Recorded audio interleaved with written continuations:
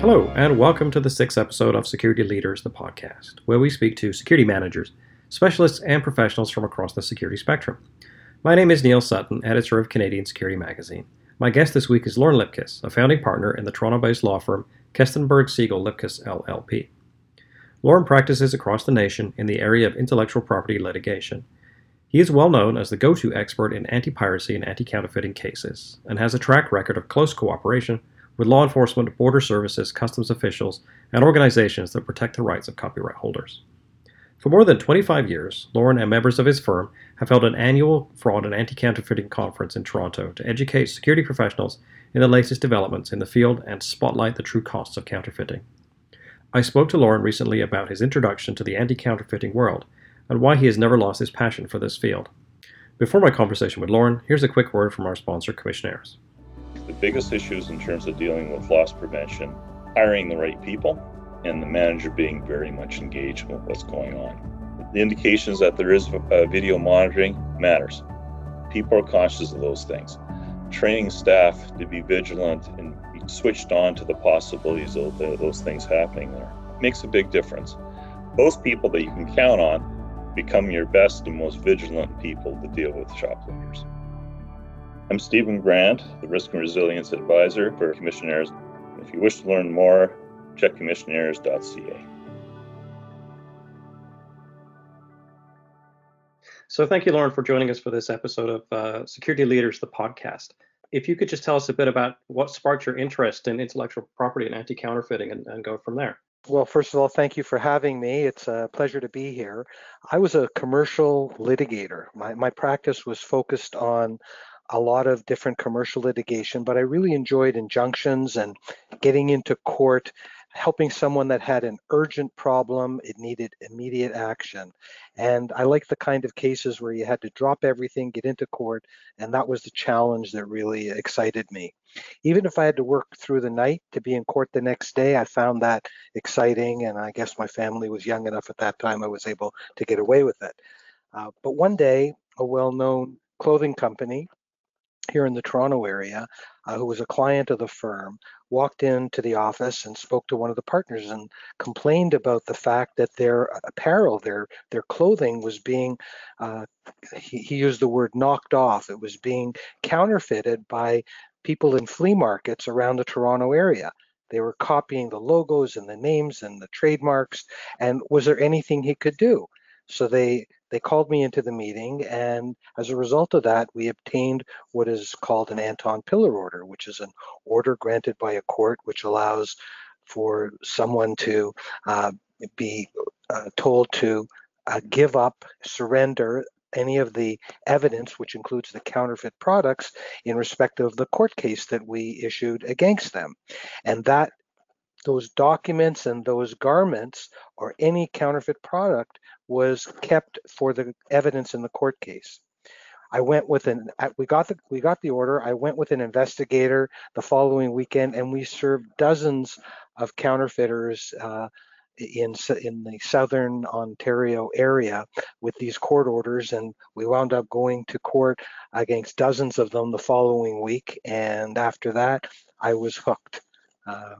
I started trying to prevent counterfeits at the flea market with at that time they were selling 4 to 5 t-shirts for $10, and that's how it got started. Tell us about how this has changed for you over time. I know you've been involved in this branch of the law for more than 2 decades, but how has your interest grown and how has your interest changed over the years? Well, my first case that I talked about was 1985, believe it or not. And at that time, as I said, I was dealing with, let's say 5 t-shirts for $10 at a flea market, and that was what happened right up until the early 1990s. But in the early 1990s, we began seeing something other than a product that was clearly a fake. Those first fakes were poor quality. You'd look at them and people knew that they were fake. Now we started seeing counterfeit labels, hang tags. They looked like the real deal. And then we started seeing a few years after that, leather goods, purses, watches, things like that. And then we started seeing a few years later I was contacted by some very large toy and novelty companies, and they were involved in counterfeits of you name it. Whatever you could see in a legitimate store was being counterfeited. Toys, electronics, video games, all of those products were being counterfeit. And that was pretty sophisticated. And when I would show these products to people, they would go, "What do you mean that's counterfeit? It looks identical to the real thing." But if we fast forward to today, 2020, the amount, the types of counterfeits are off the charts. Electrical products, cell phones, all the mobile accessories, printer supplies like your inkjet cartridges, your toner cartridges. We've had cases involving beauty products here in the Toronto area and across the country. Shampoo, some of it with E. coli, hair treatments, toothbrushes. We've had counterfeit liquor, batteries, cosmetics. I've even had counterfeit food. And I, I laughed when we started seeing counterfeit hockey sticks, but these hockey sticks, many of them were $400, $500, and the fakes were going for $200 and $300 and being sold in stores. We're no longer in flea markets. Counterfeits are being sold in stores across the country, some of them in our best malls. And in fact, some of the largest big box retailers in the world have been caught with counterfeits, including in Canada. And perfumes, automotive parts, especially in the last few years, we've started seeing a lot of automotive parts in Canada that are counterfeit. And, I'm fond of saying that there's two categories we have now of counterfeits. Category one is anything, and category two is everything. And so it has evolved to a great extent over the last few decades.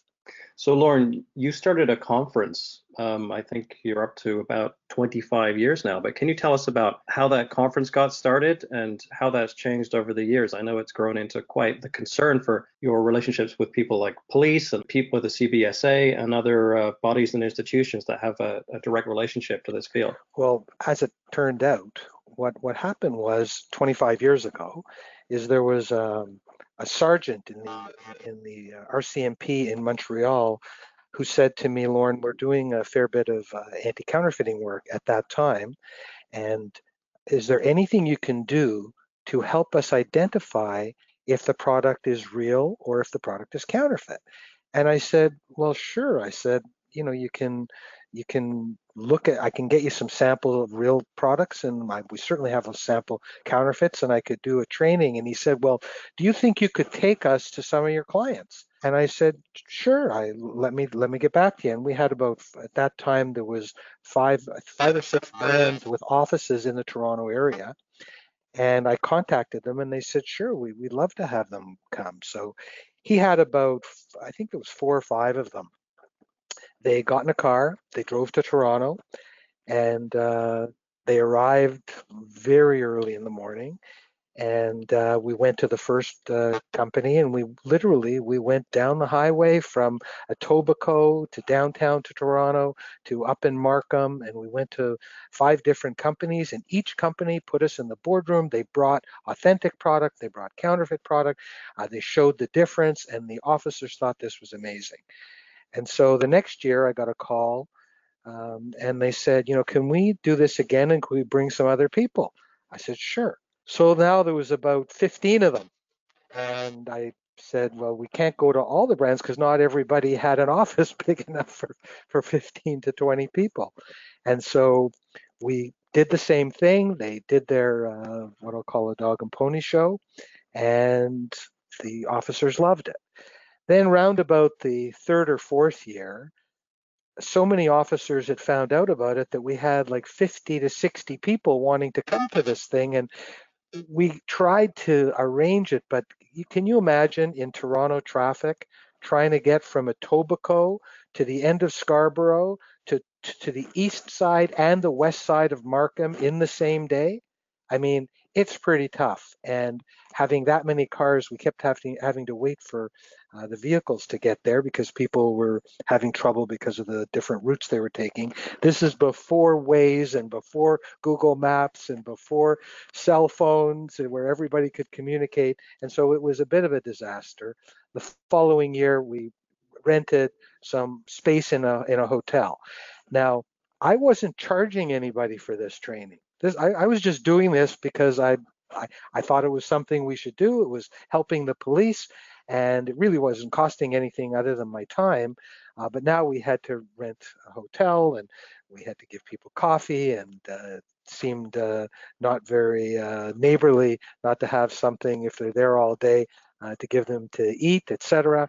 And so I went to the brands and said, look, if you're interested and you want to help, maybe you could help pay for some of these things. And the brands were very eager to do so. Um, so over the years, we started getting people from different branches of law enforcement, the local police. We were getting people from other parts of Canada, and ultimately we were getting officers from across the country. There were years when we had every province covered.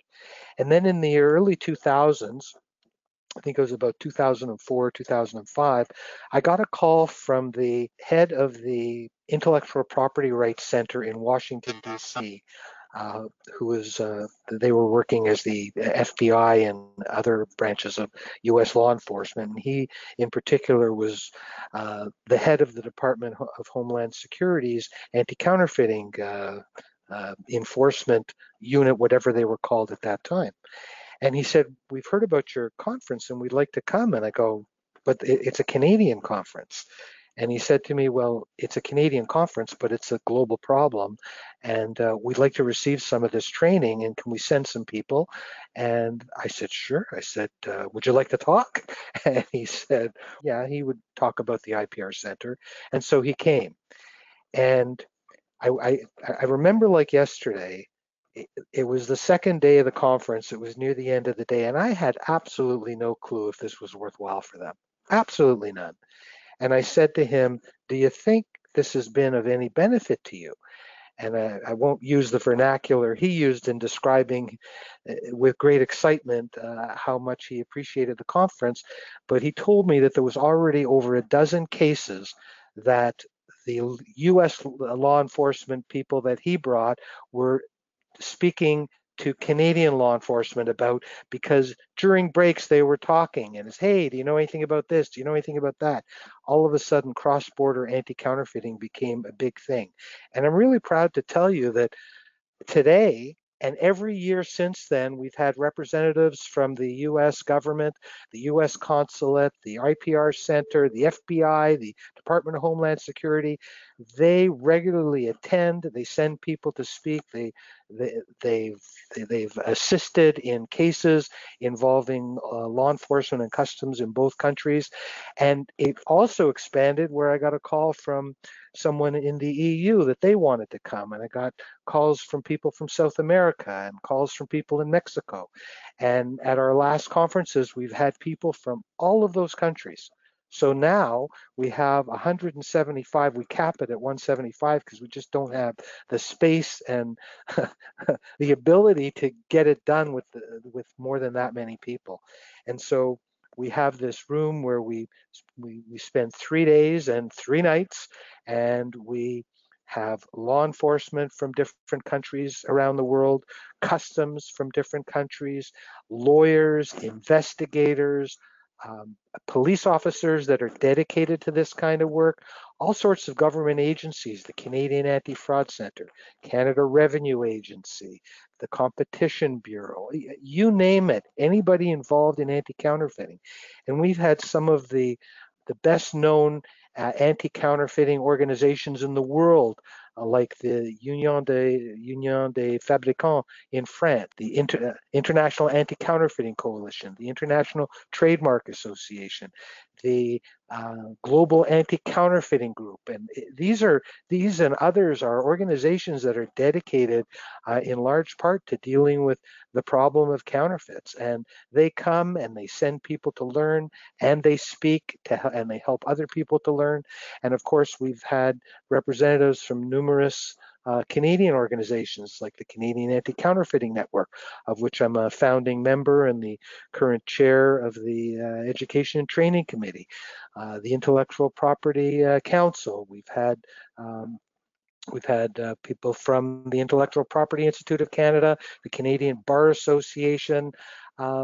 We have a lot of buy-in from a lot of groups who want to learn about this counterfeiting problem. So the conference has expanded over the years, and I'm proud to say that it has highlighted a lot of the counterfeiting issues and problems, not just in Canada, but elsewhere around the world.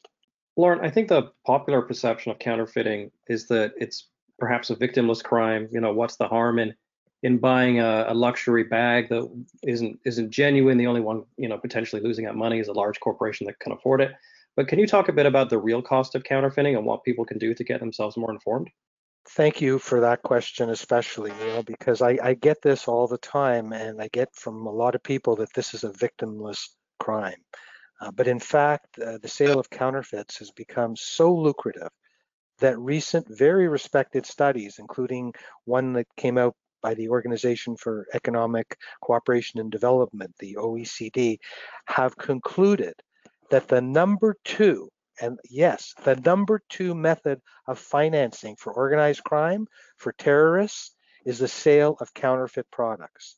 And I'm based in Toronto, and police have been involved in several cases that I'm aware of that I was consulted on involving counterfeit consumer products being sold here in the Toronto area that were funding organized crime or terrorism. And we've had, one of the cases involved the Peel Regional Police, $14.5 million seizure of counterfeit leather jackets, all going to organized crime. Toronto Police Service were involved in a multi-million-dollar car theft and break and enter series of robberies that they solved, which involved organized crime. It included millions of dollars in counterfeit clothing and several cases involving street gangs. So it's definitely not a victimless crime. And when someone buys a counterfeit, they have to remember that the person they bought it from, who may be a very nice person, other than the fact that they're selling a counterfeit, they may not even be aware that what they're selling is counterfeit. That if you go beyond that and you look at the other layers, they're supporting child labor. This child labor is being used in many illicit factories. They employ young children. There was one raid involving a manufacturing facility with printer cartridges and toner and ink cartridges, and they found someone, a young child, 6, 7, 8 years old, mixing a vat of chemicals.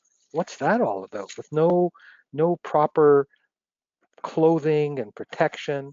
And the counterfeiters very often use forced labor. These people are slaves. In one raid, there was a metal post embedded in concrete in the middle of the floor of the factory, and there was a chain that was attached to the leg of one of the, I believe to be the manager of the factory. He wasn't allowed to go out. His children lived there with his wife, and they weren't allowed to go out. They didn't have any schooling. And according to information from organizations like Interpol or the International Anti-Counterfeiting Coalition, the International Trademark Association, and others, there's many factories and the distribution network for the counterfeiting that is controlled by organized crime and terrorists. And does anyone think that all the applicable taxes that every country charges, including Canada, are being paid by these counterfeiters? We had a case in Vancouver years ago where we went in and served an Anton Pillar order and obtained a lot of information, including information that the person that was being served had traveled abroad several times over the course every year for several years. And we found documentation evidencing that he was on welfare. And yet we also found evidence of millions of dollars of counterfeits in that location. So victimless? No. Are they paying taxes? No. Are they doing their business legally? No. Are the products that they're manufacturing safe? No. My favorite example is sunglasses. People rely on sunglasses because they have UV protection, UVA, UVB. People see the sticker, UVA and B400. And the counterfeiters will very often have the sticker. Do you really think they take the time to put in the UV coating in the counterfeit? They don't care. Very often these counterfeits have no protection. You would be better off squinting than using many of the pairs of counterfeit sunglasses, and on and on. You know, I mentioned before, there was 2 tractor trailer loads of well-known shampoo from 2 different companies, and it was tested and found to have E. coli. The 750,000 toothbrushes taken off the market in Canada that had bristles that were popping out, causing choking hazards. So these products that are being made are substandard and they're dangerous. Well, thank you very much for joining us today, Lauren. We really appreciate all your expertise and all the work you're doing to spotlight this continuing issue. We wish you continued success with your practice and, of course, with your conference. Well, thank you very much, Neil. Thank you to my guest, Lauren Lipkiss, and our podcast sponsor, Commissionaires. You can find more security-themed podcasts at CanadianSecurityMag.com. I'm Neil Sutton. Thanks for listening.